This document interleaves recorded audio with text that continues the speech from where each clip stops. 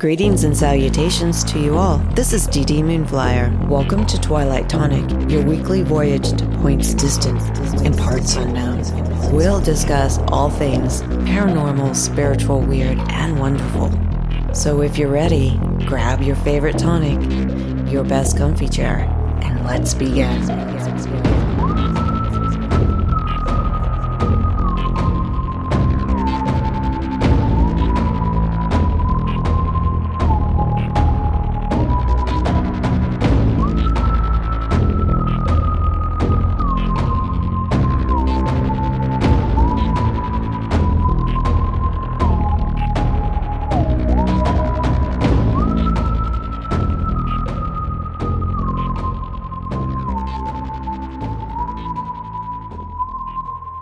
Tonight on Twilight Tonic, I have a very special guest, and I really enjoyed talking to him previously to getting started. And I am not going to lie, this is a name I have a hard time with.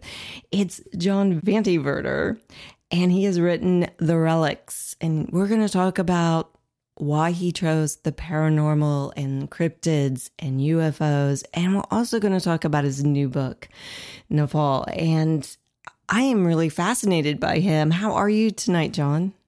Fine. Great to be here, Dee. Thank you for having me. Of course. I'm really looking forward to this all day. First, let's talk about why would you choose cryptids, aliens, kind of like the paranormal in general? What was your idea for that? Now, I know you're ex-military, but kind of tell me about the background in all of that. Did the book's ideas come first and then the research, or did the research come first and then the books? Actually, it was all one big accident. Well, I wouldn't say it was an accident. My main passion my whole life was aircraft, military aircraft. I did 16 years in the Air Force. And when I was a little bitty kid, my sister told me I stole all the airplane pictures out of the encyclopedia and hid them under my bed. And I got in a lot of trouble for that, evidently. I don't remember, but I've been that way my whole life. And so it kind of carried over into my pastime. And my big love of aviation is World War II aviation history. So for like 20 years, I was on this online flight sim called Aces High, and we all took it too serious, and like Friday nights, we would recreate battles. And we were doing Operation Torch, which was in North Africa. And I mean, we had squadrons and all this stuff formed, it was like a whole community. And so that night, the squadron I was in, we were supposed to just kind of fly along this beach in North Africa. We were just patrolling an area and just watching for Axis bombers or anything to come by. And then we'd alert the other squadrons. Excuse me. So we're flying along in our little cyber airplanes and everything's going good. And a friend of mine that I'd flown with for years and I'd never heard him speak of it, started talking about a Bigfoot sighting he had when he was a kid. And so there was, we were just really one flight. There was only four of us. And because we were just kind of had this little scout mission for the night. And he was talking about it. And I looked off to the left and I saw all these dots coming from, the Italy area. So I knew it would be Germans or Italians. So I called bandits, 9 o'clock, broke into them.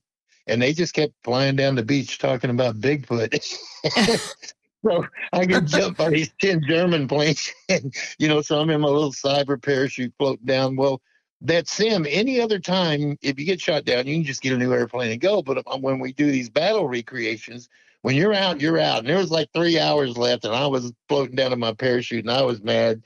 So I'm telling my friend about, Bigfoot's stupid. He's stupid for talking about Bigfoot, blah, blah, blah, blah, blah. So the next morning after I woke up and I resumed being a 50-something-year-old again instead of a 12-year-old boy, I called him and apologized and said, tell me your Bigfoot story. And it was in Florida, of all places. And he told me, and I thought, wow, that's pretty weird. I never knew they had them in Florida. I thought it was a Pacific Northwest thing.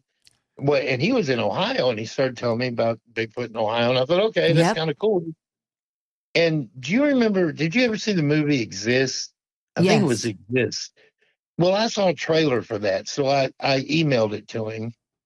And no, I sent it to him on Facebook or something. And anyway, he said, well, that's pretty cool. We could make a movie like that, but I can't do that first person, whatever video or whatever he called it, that made him dizzy. And I said, what do you mean we could make a movie? He goes, well, do you know, you don't know what I do for a living? I said, no, we never got that far. We just talk airplanes. Well, he had a production company. He did those 30-minute infomercials. Oh, wow. And so I had written a couple of scenarios for these Friday night things. And he said, well, you can kind of write this stuff. Why don't you write me a Bigfoot story? Because he wanted to like make a short film. And I didn't really want to do it, but, you know, I tried to help him. So I jumped in and he was giving me the locations and everything was in Ohio. And in a couple of weeks, I've been working on it a couple of weeks, and he had to bail because he got a big contract in California, and that was going to make him real money. So, of course, you know, the Bigfoot thing has to go away. Yeah. And so I set it aside. I really didn't want to write the story anyway. I was never fond of writing. And my sister was down from Arkansas. I lived in Texas at the time, and her and her husband had come down to visit. Excuse me, I got a little mountain cedar stuff going here. But anyway, she saw what I'd written. She said, oh, you got to make this into a novel. And I'm like, I don't really want to do that. She kept having, I never knew my mom, and my sister was 9 years older. So she was kind of my surrogate mother. So she wanted me to do it. So I said, okay, I'll do it. And I started on it. And I was never interested in Bigfoot. Now, my paranormal, I was interested in UFOs. And I think because they flew, and I just like things that fly. So I was always very interested in UFOs, but I always thought Bigfoot was kind of neat. It just didn't catch my fancy. Well, I started researching it, and I bought, what's his name? He does a 411 series. David Paulides. Yeah. I'd written a couple of Bigfoot books, and I got those, and they were really interesting. Then I started listening to podcasts while working because I drove a lot. So I was getting ideas. I thought, you know what, I'm gonna do this novel, and I couldn't figure out where to do it. And because my friend was gone, and I was going to use Ohio, and he was going to give me geography. So I started looking around. I searched the internet for anything in Texas. I thought about going to Falk, Arkansas. Yeah. Because I didn't live too far from there and doing like out of there.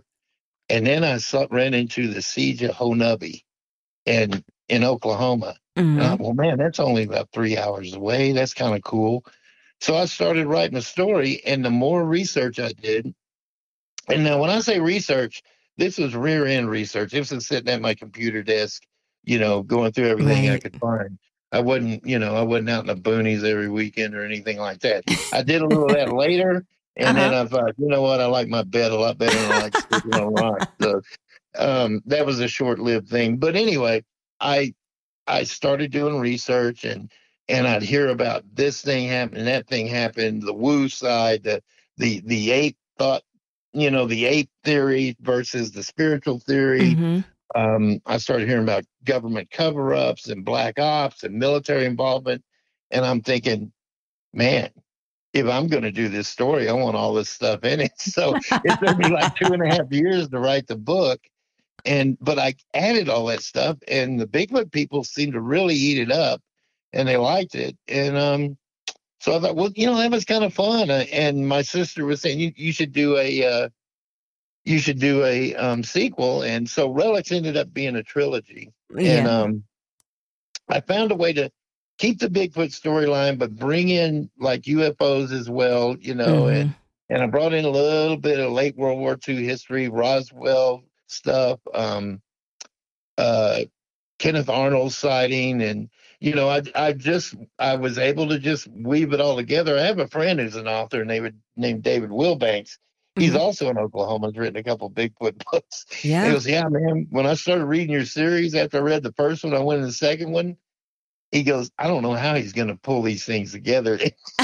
he goes, how'd you do that? And I said, I don't know. And then he got to the third one. He goes, I can't believe you pulled all that together. And you know, maybe I'm just got the gift of BS or something. I don't know, but I was able to find stuff, you know, that, you know, if you research stuff enough, you can find something that'll support something else. So that's what I used. And really funny, just before Relics released the very first time, I did a second edition of it.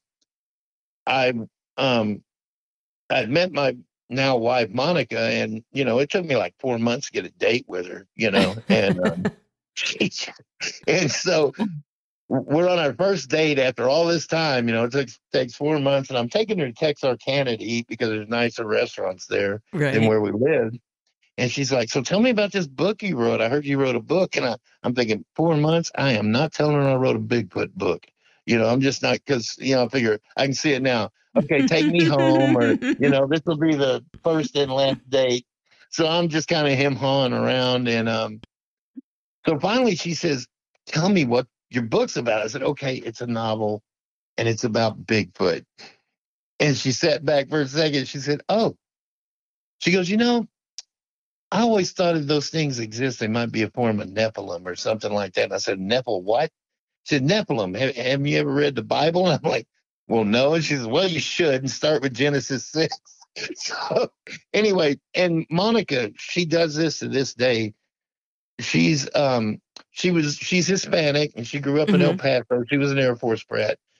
And, as a large Hispanic family, they're all Catholic. Oh, And when she yes. was a teenager, she just kind of rebelled against the Catholic Church, and she ended up leaving the Catholic Church and joined a Messianic Jewish synagogue. That's So then interesting. she was introduced to the Torah and all that. And that's where she started getting her information. And she still, every morning, she gets up, and for at least an hour, usually more, she reads the Torah, she reads the Bible, she transcribes Hebrew into English and finds the messages and verses from the Torah and what they mean. That's just her thing. And so I was able to like get information from her and stuff. So I kind of added a little bit of a Nephilim kind of storyline to Relics 2 and 3. And I was just able to tie it all together, and it was a lot of fun. Now, had it been my druthers, if I was going to write a book, my first one would have probably been about UFOs. So, Right. Yeah. and then I followed that up with a series for young adults, but the adults seem to like the books as much as the youngsters do. The Shadow Shadow Chasers. chasers. Yeah, it's kind of like Relics Light. You can't Yeah. really, there's not a lot of blood and gore, and yeah, in fact, it took me the third book for anybody to actually die. So I went light on the kids, but they seem to love it, and the adults love them too. So I've been really fortunate with that. I mean, I'm not a bestseller or anything of that sort, but the people who read my book seem to like it. And, it seems to be like a small interest group that reads my books, and so far, and that's okay. And I can tell I've done a good job with the characters, because I killed one in the second book, And they got in the second upset. Relic book, and I am still catching grief about it. Oh, So, yes. Well, he could always be on a ship and be reanimated. well, he's had his little cameos, Has he? like, yeah, I've had to give him a couple of cameos. you know, thinking back, somebody thinks back, and there he is. What's really interesting? I mean, for a guy who didn't want to write a Bigfoot book, my goodness, you have what, over 10 books out? Oh no, only my seventh just The published seventh? That's a lot today. of Yeah, books for somebody who didn't want to write about Bigfoot. I know, it is, isn't it?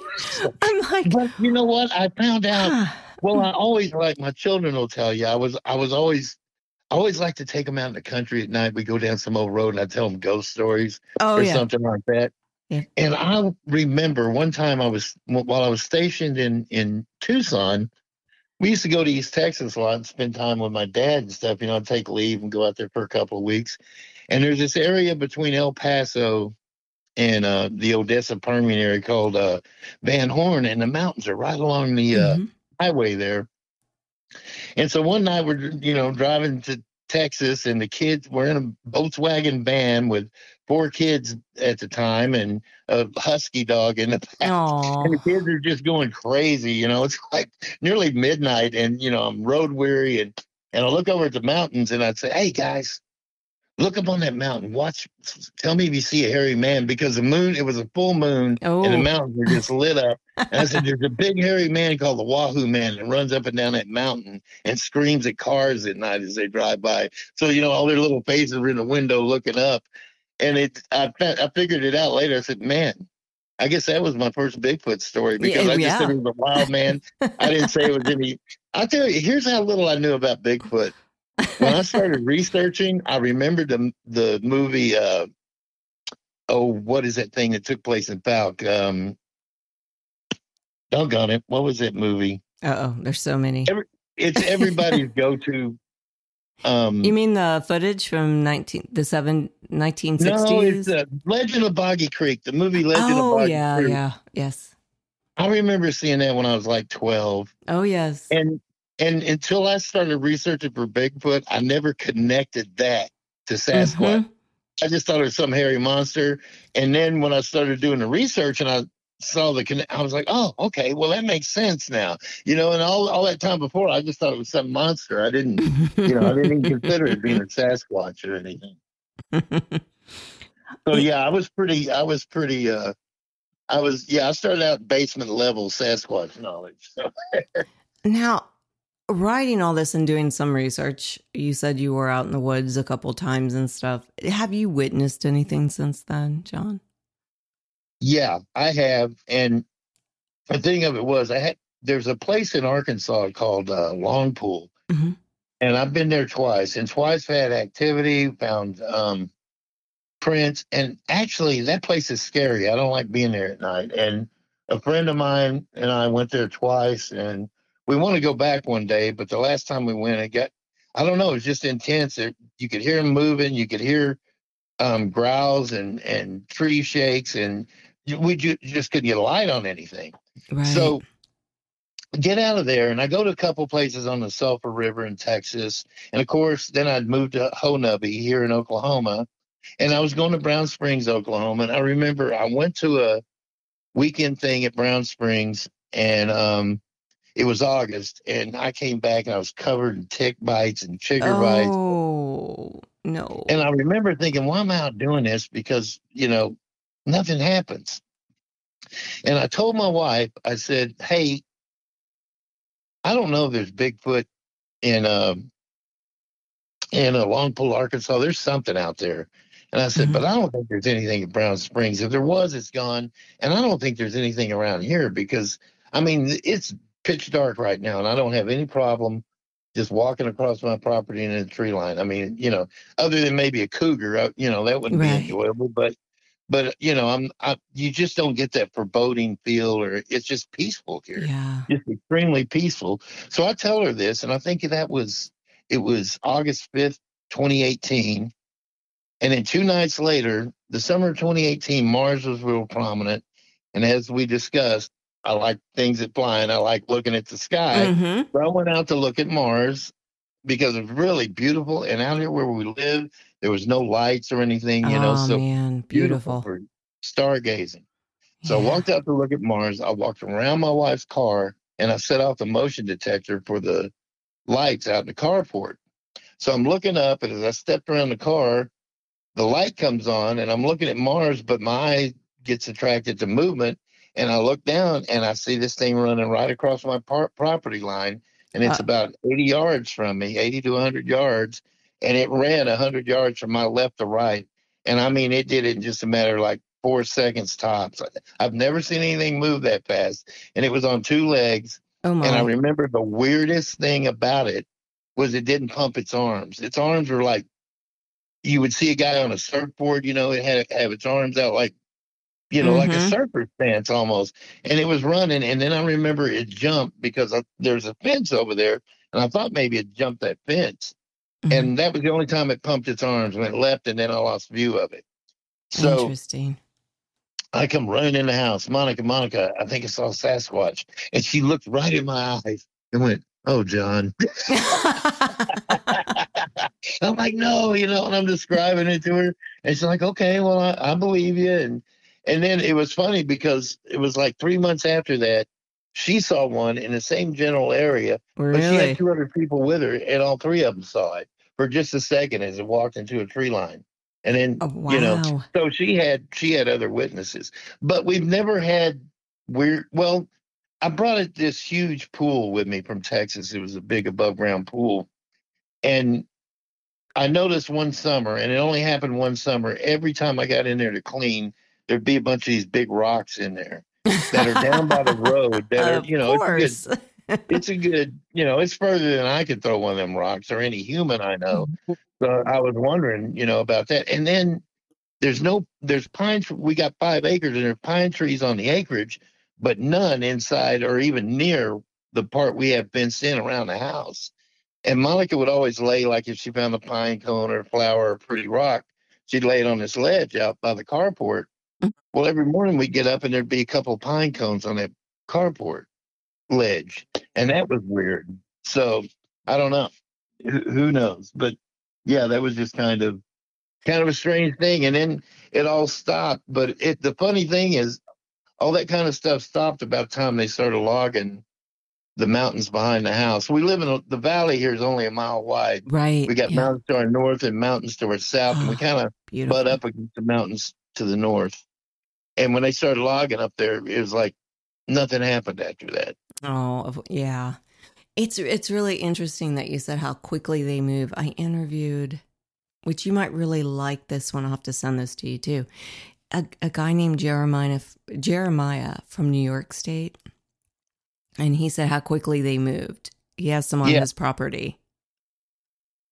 And he Well, told me that they recognize scopes on a gun. well, they probably do. Yeah, he said he ran into a female and she must have had some young around her.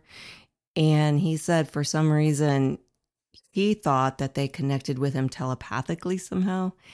And he was looking at her through the scope. She goes, "You point that gun at me again," or something to the effect, "You won't live before you pull the trigger." Wow. Well, there may have been another one closer that he didn't know. Yeah. I was like, Yeah. well, Well, then they're dude, smart. the lady that lived in this house, there was a couple renting this house before we bought it. Uh-huh. And the lady that lived in this house said she saw them all the time, and she claims they had telepathic communication with them. And Yeah. she said they were friendly and wouldn't hurt her, but every time she started telling the story, the tears would just be streaming down her face.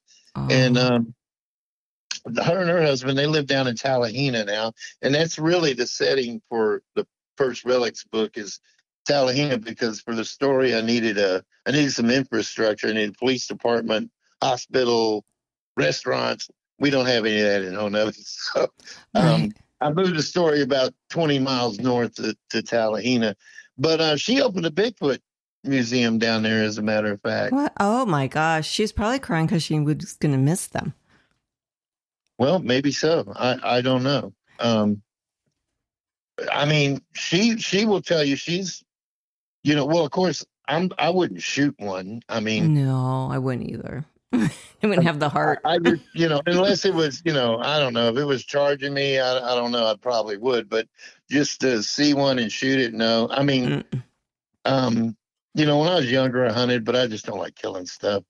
Like I told Monica, I said, all these deer, they're safe here unless we just run out of food and we Mm. got to eat them. I said, that's the only way I said, I'm not interested in hunting. I just Yeah. feel guilty if I killed anything. Now if I had to survive, that's a different story. But hopefully, I never get to that point. So I think the deer would taunt me because I'm vegan. They'd probably be like, "Ah, she's just gonna starve." yeah. They'd be Well, waving. it's hard too because I got a friend down the road about 2 miles, and they had a little fawn they found. The mother got hit by a car. Oh And so they no. took it home, bottled it, and now it's like their dog. They got Yeah. a collar Yeah. on it. It comes in the house. I'd be the same way. I tell you, my husband cringes every time there's an animal around my house. I feed the possums.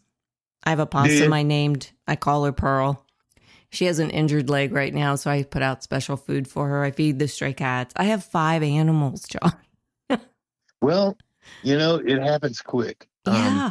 I have the one dog, Opie, but now I've got two because back in May, the lady with the Bigfoot Museum, she had a little Bigfoot convention kind of thing, and speakers. And so I emceed it for her. And I came back and it was dark and I was trying to load stuff out of the car. And I stepped on something and it yelped, and I thought it was my dog. And I thought, man, that was a hype. And I looked down, there's this little fur ball, and Mm-hmm. That's ended up how it keeping happened. her. Somebody dumped her. She had a collar around her waist, That's awful. and What's would fit wrong with and people? fit in my hands. Her whole little body fit in my hands. Now she's as big as Opie nearly, and he's like, "Did you really need to keep her? Because she's still puppy. She's chewing on him all the time, and he just looks at me in disgust." I know, they're so funny. I have two dogs, and every time I bring something in, because I foster kittens and stuff, and I bring something in, bring it to its special room, and they just look at me like, "Is this going to be a foster fail, Mom?" Because there's no more Here you room, go. no more room in our two-bedroom cottage. There's just no more room. So they're always in my studio. So like for months, I had like little black kittens and another cat. And my cat would sit by the door, but she knew she's okay as long as they're in the special room. They leave the special room, she's on the warpath. She wants Oh, is that no right? other cat in the house. And she was a stray. Well, you know something funny too, about that Bigfoot sighting. Mm-hmm. Opie, my dog, he's half lab and half Australian Shepherd, and he was standing next to me, and he saw it too, and he just wagged his tail and was looking at it like ain't no big thing, and it made me wonder if he'd seen it before, encountered it before, That's because he interesting. barks at everything. I mean, he'll bark at a fire ant, Yeah. A He firefly, barks right? at everything, and he didn't bark at this. He just, especially if I'm near him, he'll Uh-huh. bark because he wants to show me he's protecting me. Wants to show off, and yeah, it was strange. He didn't bark at all. He just wagged his tail like it was his buddy or something. That's So, interesting. And that's fascinating. It goes back to almost the telepathy. well, there you go. That's Maybe a good they point. told the dog, "Hey, we're not going to hurt you. We live here." And they're probably throwing rocks in your pool. Well, they probably are, because these were big rocks. I Yeah, mean, they're known to and I throw know rocks. Monica, she didn't find any joy in picking up anything heavy. So, She's probably like, "I didn't throw that, honey." you know, why would I throw a rock? Did And you why throw would that I do rock? it in our swimming pool? Did you throw a rock? Did a rock hit you? No. Well, I didn't throw it.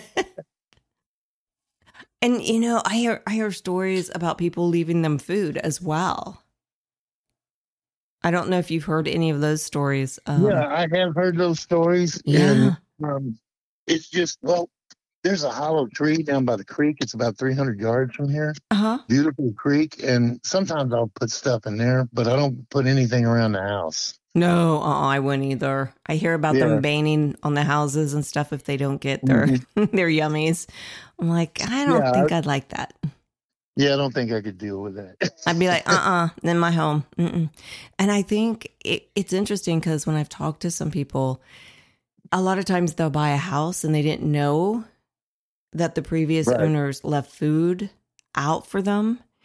And they see them look in the window, pounding on the side of the house. And I think I'd be like scared out of my wit if I saw Yeah, Bigfoot you know what? staring at me. I'd rather they be a mystery than looking at me. Yeah, through the window. I'd be like, oh no, there's not enough dog chow in the world. I mean, I know what I saw, and I was glad I saw it. But, well, funny thing too, I was on a Bigfoot group in Facebook, and so when I had the sighting, I was pretty excited, and I told everybody. And I took an overhead view from Google Earth and showed them where it happened. Yeah. And I didn't realize Wes Germer was a member of that group. Mhm. And he's like, "Hey, I want you to be on my show." I'm like, "Wes, I only saw it for a few seconds." His stories doesn't on his show, care. they're always scary. And I'm like, "Dude, I don't have PTSD. I didn't get scared because it wasn't running toward me." It was leaving. But he had me on anyway, and that was my first podcast, so I was That's really fun. nervous, and I was like, I really don't have much to say. Here's what happened. And now you have like all these books about Bigfoot. Yeah, well, yeah, I do. And you caught my eye. I was like, that's the Four guy out who of wrote seven- Relics. 4 out of 7 are about Bigfoot. Yeah. Yeah. Or, relate to Bigfoot in some fashion. Bigfoot's part of the story. Yeah. And it's really interesting how people refer. Oh gosh, I don't know what that was. That was weird. How they refer Bigfoot to aliens, UFOs, activity, the bright orbs that people see. That fascinates me too a little bit. Well, that all fascinates me too. Now, I was never interested in orbs. And like I say, I was always kind of a UFO guy. I was always Yeah, interested. My cousin, I had a cousin, she was about my sister's age, and we were going down. It was a 2-day drive down the coast from where we lived to down to Padre Island, Texas. And we'd stop in San Antonio and stay at their house. And she gave me this book, and this was back in the late 60s called Flying Saucers Serious Business by Frank Edwards. And I read that book and I just got hooked. And it was all the old stories, from the 40s and 50s and early 60s. And it just captured my imagination. And I really went kind of UFO loopy. my mom was as a very kid. UFO loopy. Was she? She saw one in New York State. Really? Yeah. Well, that's awesome. Yeah, and several experiences throughout childhood and everything. Yeah. Well, I had really a couple of sightings as a child, and they could have been anything.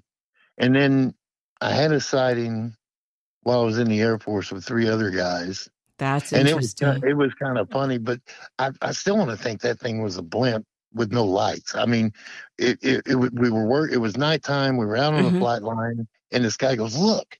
And we look over at the runway, and there's a spotlight down on the runway, and there's this big oval shaped thing there.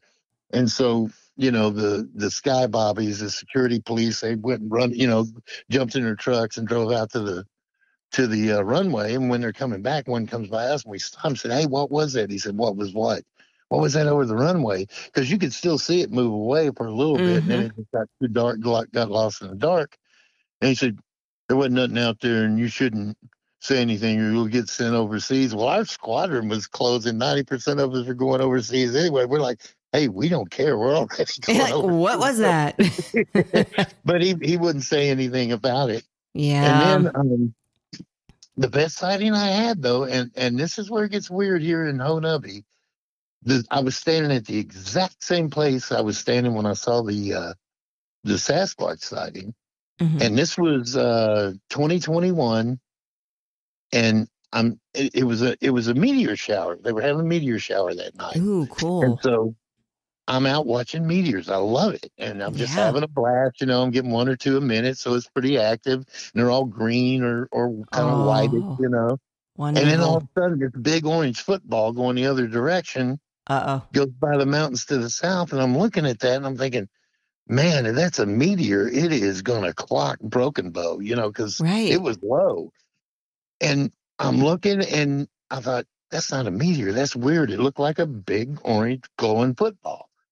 And it Wow. looked like it was moving with intent. It wasn't going down. It was just going level, And it was so weird that I called MUFON and made a report because I thought, well, it was probably a meteor, but it had to be huge. And I don't see how it didn't hit hit somewhere in Oklahoma because it was low.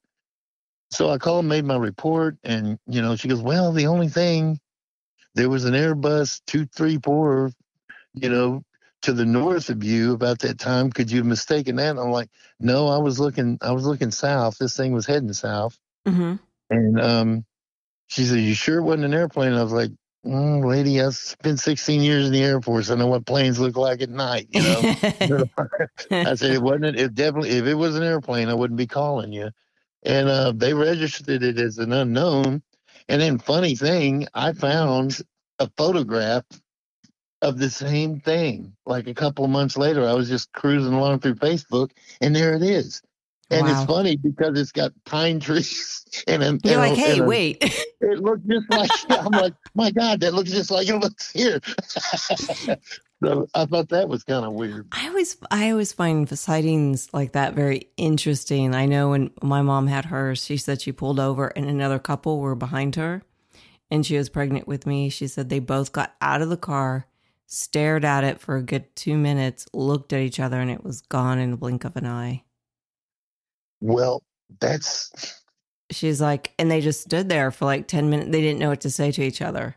they got in their Well, cars and left, that they were like blown away. that's nuts, and I can see that. Like as cool as this one was, I had one in Texas just before moving out here. Mm-hmm. Um, we were the same pool I told you about. Got the rocks thrown in here. I was Yeah. out. We'd only been married. We hadn't even been married a year yet. And I was out in the pool swimming around, and Monica came out. She was telling me about something, and I was just hanging over the edge of the pool looking up at her. And there was a star overhead. It was just twilight getting dark, and the star wiggled. And I thought, well, that's weird. I thought, oh, it's chlorine in my eyes. So I'm wiping my eyes, and then I look up, and it's doing like this triangular pattern, and it's like, What? Wait. and I'm Whoa! like, Stars don't do that, do they? no, they don't. And I'm like, wait a minute. Monica, look at that, look at that, look at that. And she turns around. As soon as she gets her eyes on it, the thing zips off to the west. But she saw it, and so she's looking at it. It zips off to the west, and I pull my sight back to where it was.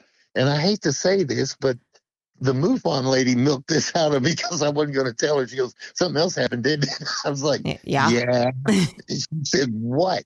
And I said, it didn't look angelic, but there was some guy up there with wings, and he looked like more like one of the comic book characters or something. And I'm thinking, and I said, and I can't explain it because he was way high, but I could see the detail. He wore like this brown costume, and his wings were kind of beige; they weren't white, and he had a mask. And she's like, okay, and I'm like, really? That's okay? He's like, you would be surprised how many people report something like that with a UFO sighting. I said, Yeah. I don't know what it was. I said, because it was completely out of scale with the light I saw with what I thought was a star at first. So I And don't know. It was just weird. Yeah, there for a few years, weird stuff was happening all the time, and then it just dried up. And yeah, I'm it trying comes and goes like that. It's to. like even with my mom's family, like they'd see stuff, it would go. They'd see stuff, and then they wouldn't see it for a while. My mom had continuous activity after her sighting, though. Really? Well, see, that's what I'm, I wondered about that. There was one more, well, actually, Dee, there's two more things I want to tell you about real quick that happened here Oh, in of Honolulu. course. And again, they're all at the same spot. And this was 2 years ago, and I was leaving, I was a copier tech. And, I would cover 300 miles a day, and there were some mornings I'd get it like a super early start. If I had a lot to do, I'd just leave a couple hours early so I'd get a jump on things. And so I'm coming out to the gate. I get right to the gate where I was standing with Opie when I had the Sasquatch sighting. And it was deer season, and I see these two lights on the mountains to the south. And I'm thinking it's two guys on ATVs, two deer hunters getting out to their blinds or something. Right. And then all of a sudden, one of them just drops like 200 feet. And I thought, oh my God, he drove off a cliff. And I thought the other one would stop, and it dropped 200 feet. Oh, my. And then they both came right back up and just continued on from left to right. It was the weirdest thing. And so I asked one of the local guys here that's kind of he's not local, but he comes here quite often. He's a Bigfoot guy, head of a Bigfoot group and all that. And he's Native American. And so I asked him about that. He said, oh, that's the little people.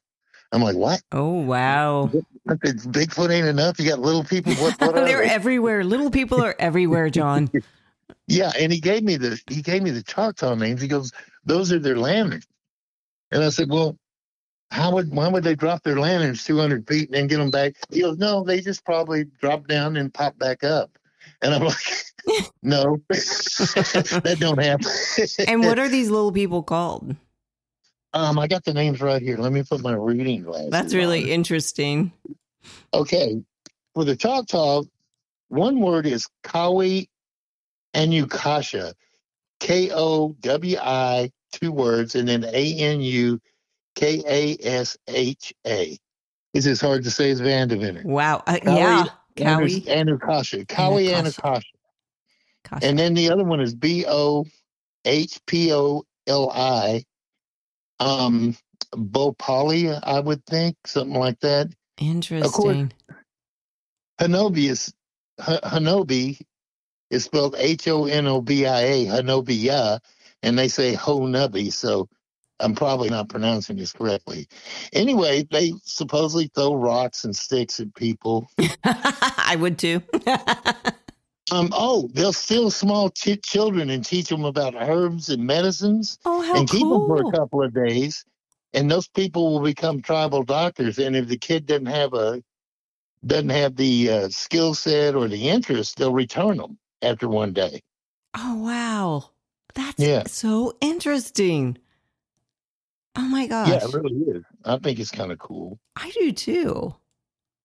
And it would make perfect sense. Yeah. If, Well, it does make sense. Okay, my last spooky story here. And so again, one night I'm out just looking at airplanes, well, it was funny because this jet went over, and my mhm. wife goes, "Man, he's going fast." I said, "Well, it's a fighter." She goes, "How do you know?" I said, "I can tell by how fast it's going." Well, then it hit its afterburners, and its afterburners came on, and I said, "It's an F-18." And she goes, "How do you know?" I said, "Because those afterburners are so close." I said, "The only other thing with two like that would be an F-15, and they're spread apart. So Mhm. it's a Marine or Navy F-18." And she's just like looking at me. You're like, I I said, was in "Believe the military and I it." love planes. Yeah. So, but anyway, I turn around and I look at my truck and I see Opie going. Now Opie's completely black. He's got a Mhm. little white in the front. And he's got one blue eye and one brown eye. Oh, And how I see him cute. go under the truck. And I'm not thinking anything of it. And then I look over toward where Monica is, and Opie's walking toward me. I'm like, what the heck? And so I get down and I look under. Monica said, "What are you doing?"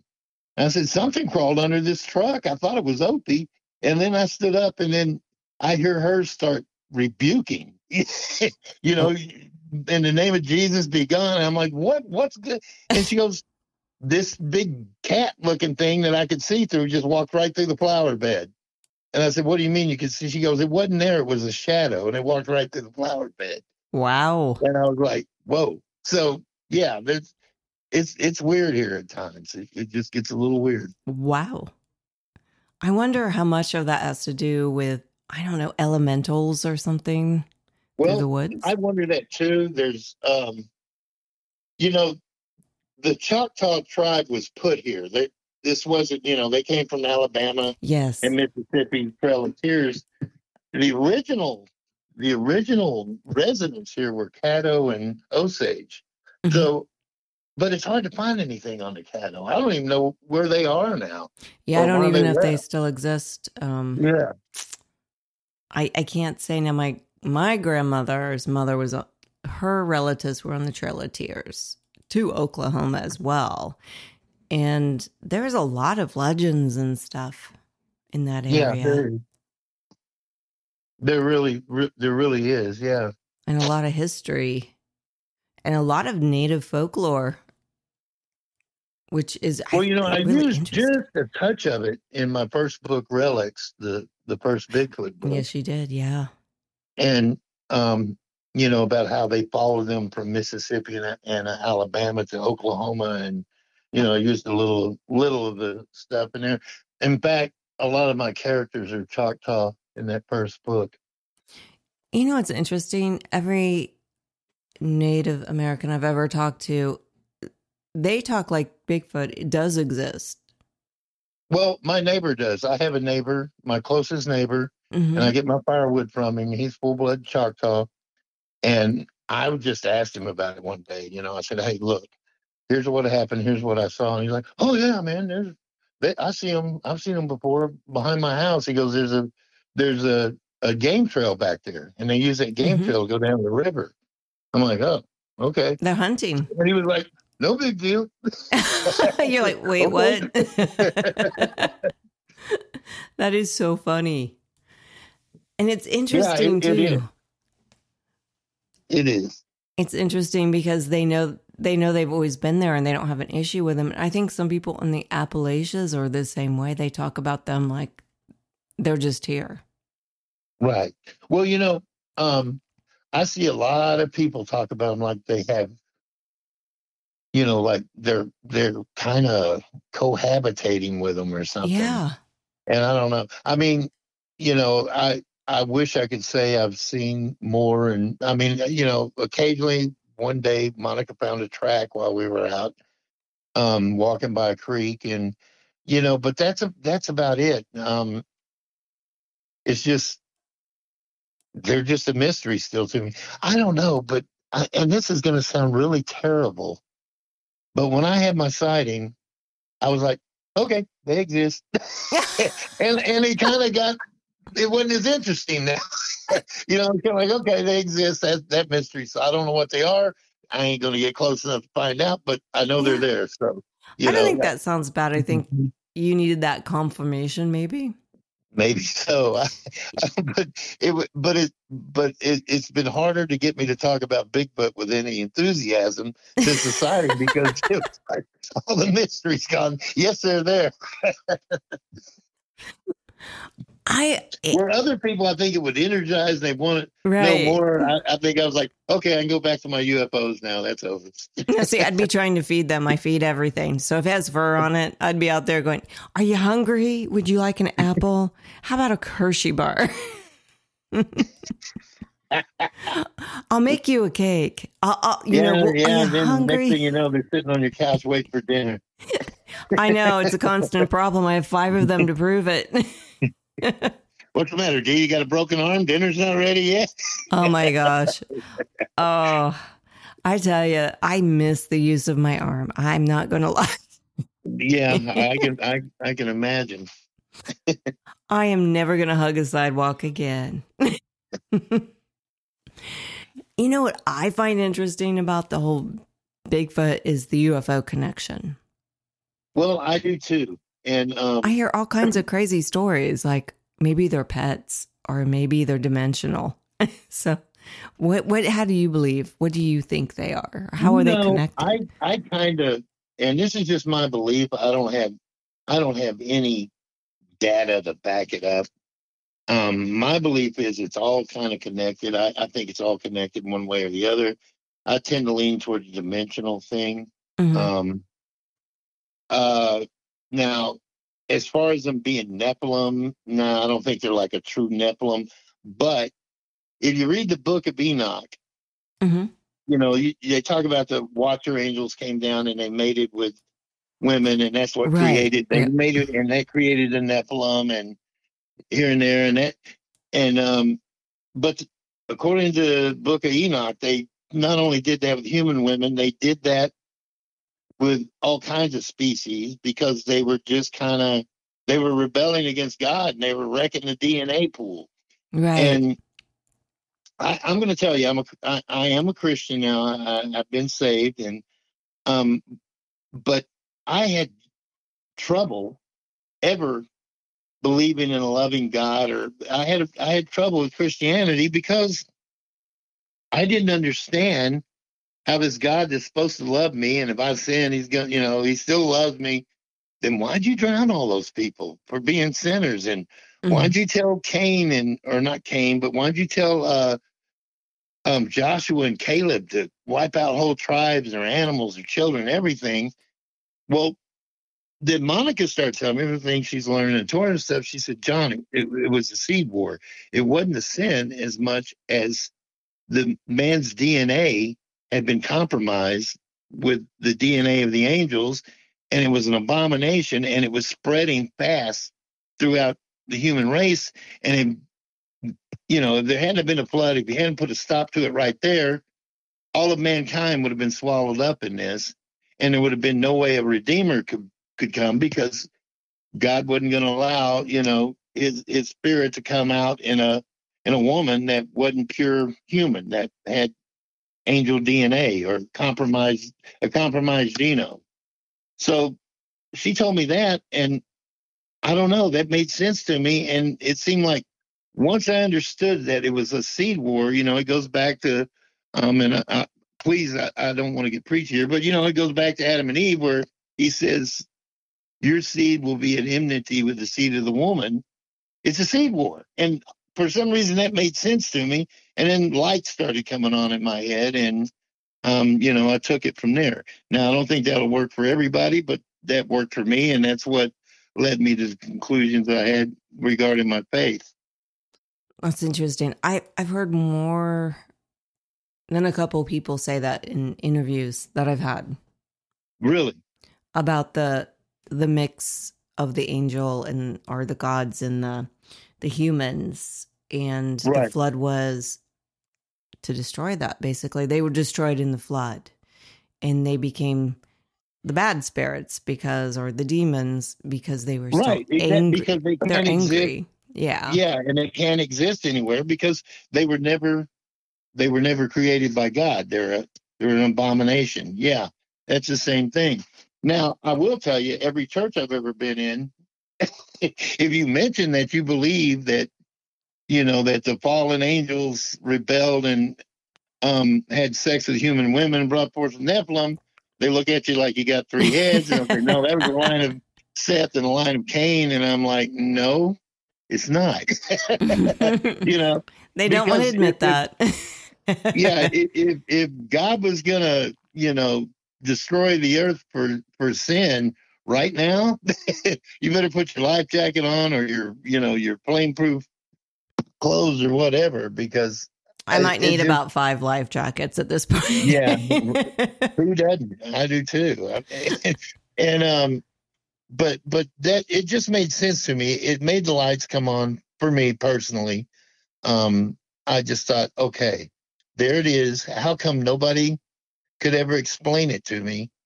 And Monica just popped it off right off the top of her head, and she said, "Look, don't take my word for it. Read here, look at this, look at that, and come to your own conclusions." And after I did, I was like, "Wow, that makes sense." That's It made interesting. perfect sense. Now, John, what is your new book based on? Okay, my new book is an alien invasion, I knew it. and and I hate to be a spoiler, but it's gonna be a different. Okay, well, it's the aliens aren't aliens. Let's just put it that way. They come and they pose as Palladian Nordic aliens, Mm-hmm. but that's not what they are. Oh. And they've got other plans. So they're coming. Um, they tell the humans, "Hey, we created you." Actually, the lead one, Simjaza, says he created him because he says he created the others after Mm-hmm. his father created him, and they mix their DNA with Neanderthal to create the modern man. And they come and they sell them on the fact that, hey, you can't get past murdering each other, you can't get past your war, you can't get past your greed, you can't get past just being cruel to each other. You need an upgrade to your genome, and we're here to do that so you can join the galactic family. Mm-hmm. And people buy into it.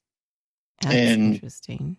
yeah, so what's the solution so they can become the galactic human and rise above the other humans is to alter their DNA. Huh. So you can kind of take it from there. Wow. It sounds like there's going to be a sequel. Yeah, it's going to be a A trilogy. series. Yeah. I was going to do a standalone. I started writing and I thought, you know what? This is kind of the story I wanted to use for the next trilogy. So yeah, let's just go ahead and do another. And the funny thing is, I'm about 3 chapters into this, and I go back up. I could use this guy. I really need these people from Relics. Mm-hmm. And so the Relics character is going to live on in this. They're 10 years older, but they're in here, a few of them. Even one of the kids from my Shadow Chasers Is in the book. series, yeah, has grown up and comes into this book too. So They've had a very exciting life. yeah, they have all this stuff in southern Oklahoma I would have never known. So, I know, right? It's kind of like it's kind of like their own X-File trilogy there. well, like I said, I used Talahina for Relics 1. Uh-huh. And Relics 2, I wrote here in Honubi, and I wanted it based on Honubi. So I moved the story up to Honubi, and I knew there had to be a third book. And I was just like, man, what am I going to use? What am I going to use? I'm running out of ideas for this. And I meet this guy who liked my books, and he has like a show like yours is on. You call in on the phone, and it's Uh-huh. similar to this. Well, there's a place about 40 miles from here in Heavener, Oklahoma, and they got this rune stone. This stone is in the ground, perfectly vertical, and they're saying it's Viking runes, and it may be, it may not. Wow. That's It's called, interesting. the rules are called, I can't remember now off the top of I'll my have head. to look it up. That sounds really cool. Elder Farm Dock or something like that is what. But yeah, look for Heavener, Oklahoma, Viking ruins in Oklahoma. It'll send you right to it. Huh. So then he tells me this other story about the number 5 coal mine there that's going to be about, I think it's about a mile and a half, 2 miles away from where this runestone is. Mhm. And in 1928, these guys went down in that mine. They were way deep, and they came across these polished cement columns and these polished cement walls. Wow. The What? stuff was embedded in rock that was 230 million years old. And it And the was government cement? came down and looked at it and closed the mine, flooded the mine and closed it down. Then I heard a similar thing was found in Wilburton, about 60 miles from here, in another coal mine. So he told me about this. I said, well, I'm going to go take a look. So I went on the internet, started looking. Sure enough, I found information about it. So I don't know if it actually happened, but man, it was right there. That's the kind of stuff I need to write a novel with. I get Mm-hmm. stuff like that. It's like, man, there's a book right there. That's Just really using that interesting. stuff. Yeah. And it's so interesting. They flood it so nobody could get in there and poke around is what that was. Well, they can't get in there and poke around. They can't get in there and bring out evidence of a civilization that was here 230 years ago Mm-hmm. because it's not going to jive with what they're telling us. Oh, no. It would Yeah. change our history completely, wouldn't it?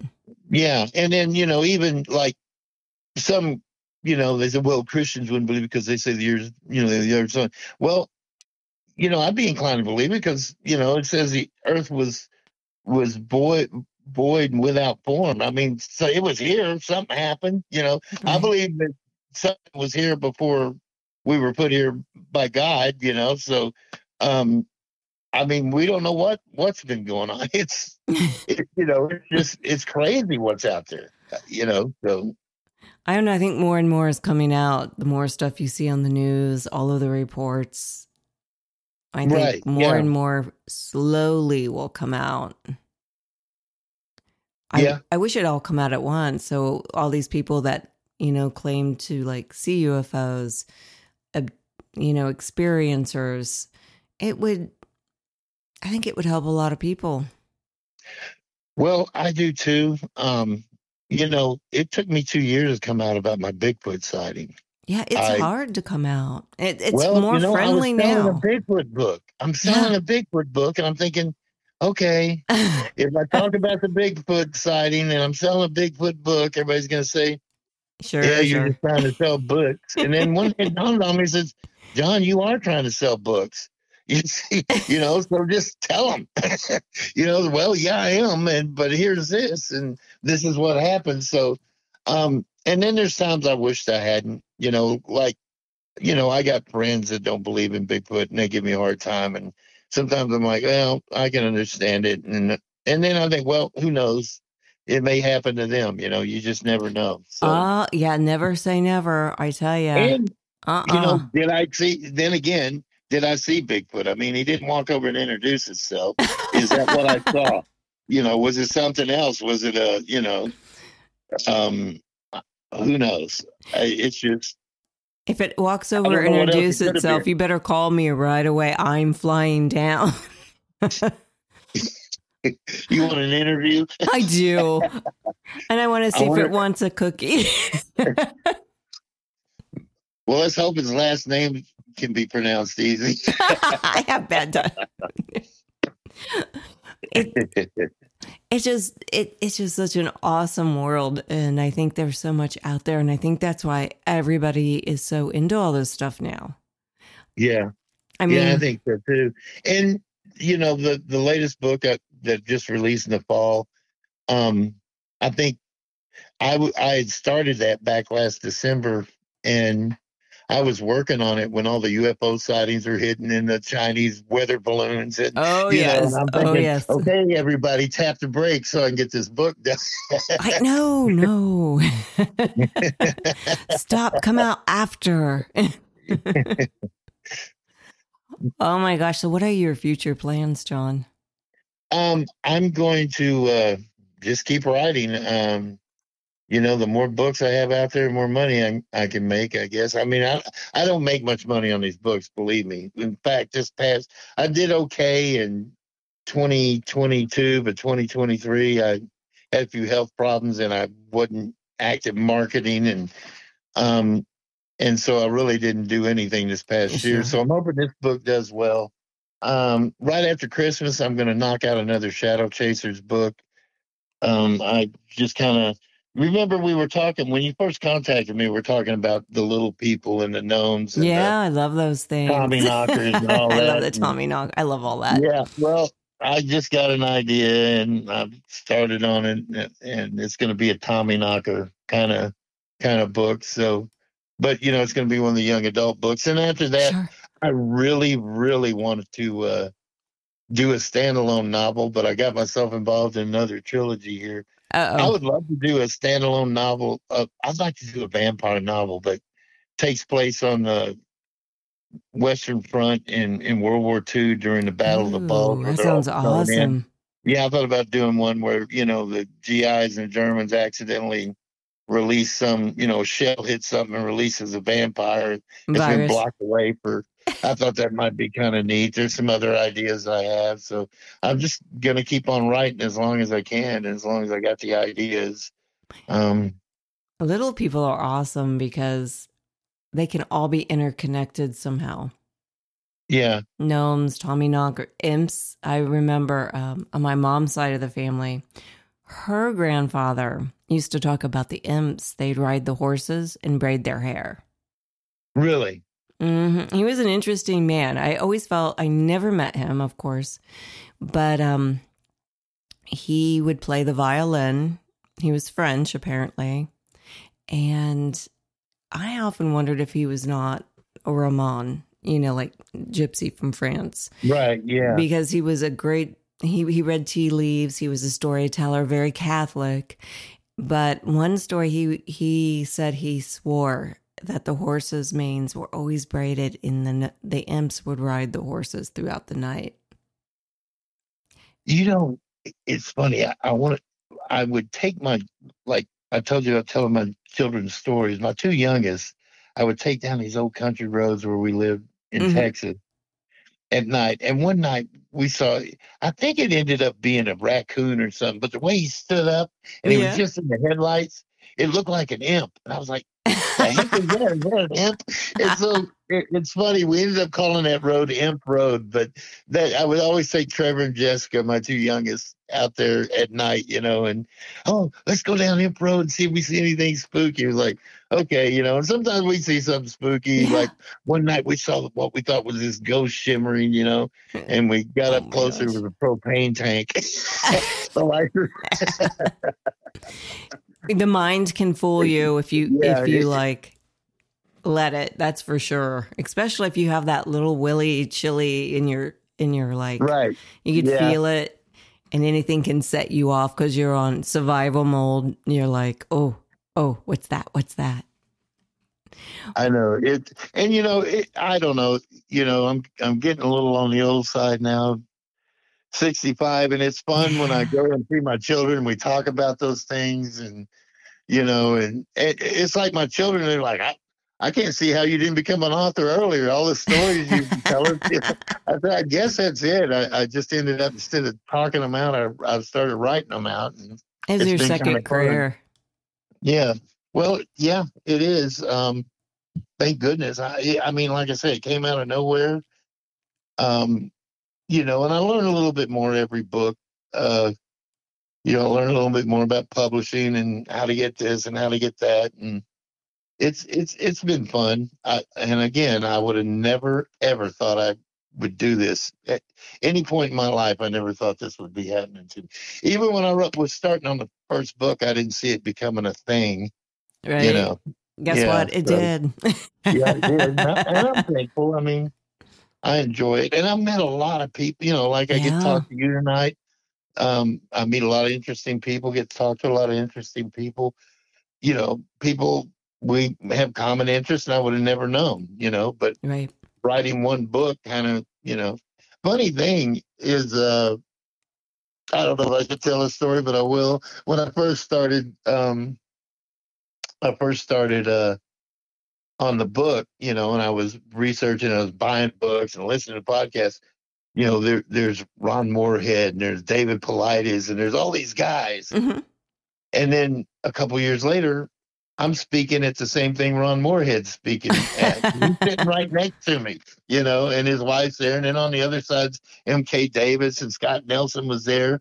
Who are the guys with the hats? Lyle Blackburn and oh, yeah. I know who you're that talking other about. guy. Yep. Met them, and I've introduced them a couple of times because I've been the MC. But I meet all these people now, and I ain't going to tell you what it was about, but I got in an internet purse fight with Matt Moneymaker a couple of weeks ago. And I was laughing so hard.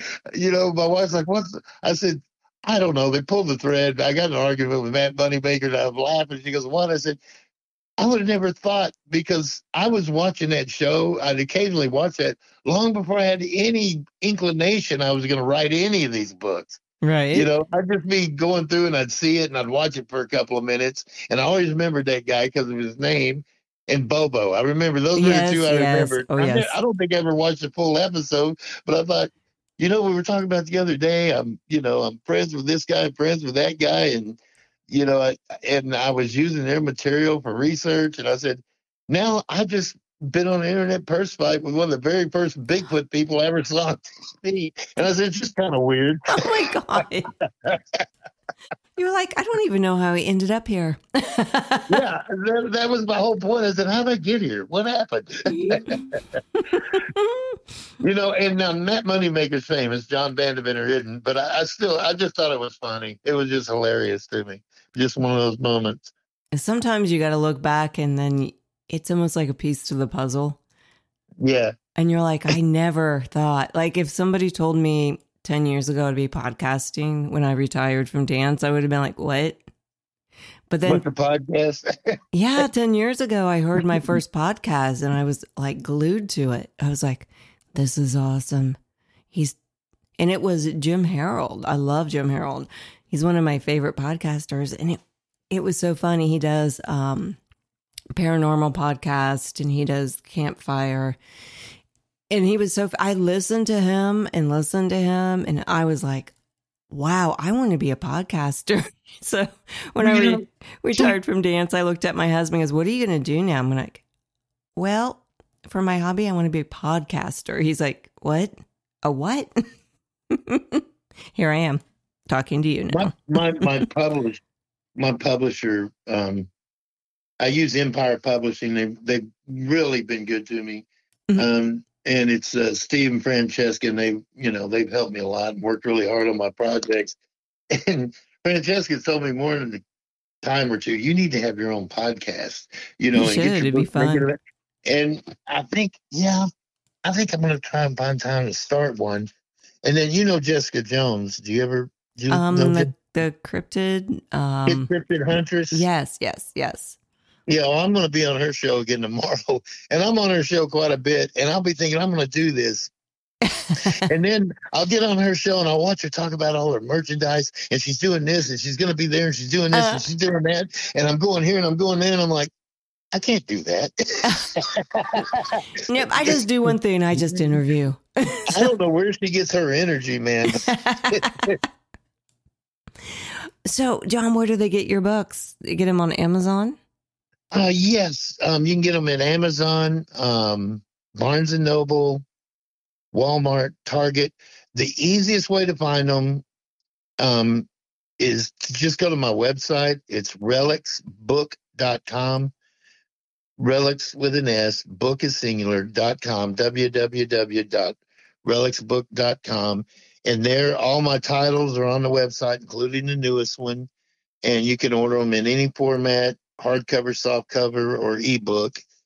And there's an email link there as well. And you can get a hold of me if you have any issues, or if you want, to buy a autographed one, we can arrange something if you want to email me for an autographed one. But it's relicsbook.com, and that's just the easiest way because you can find the link to the other places there. So that's awesome. I want to thank you for coming on Twilight Tonic, and I hope you'll come back someday really I'll be soon. glad to come back. I had a blast. Thank you for having Yes, me. you're welcome. And have a good night. And please thank your wife, Monica, for letting me take an hour of your time. She had to go to a Christmas thing. Oh. She works at a school tonight, their little Christmas festival. I kind of hate I missed it because those kids are so cute. But Yes, they are. yeah, now I got to make her dinner. Okay. Well, you have a good night, John. Thank you so much. Thank you, Dee. Enjoyed it. Have a good night. Good night.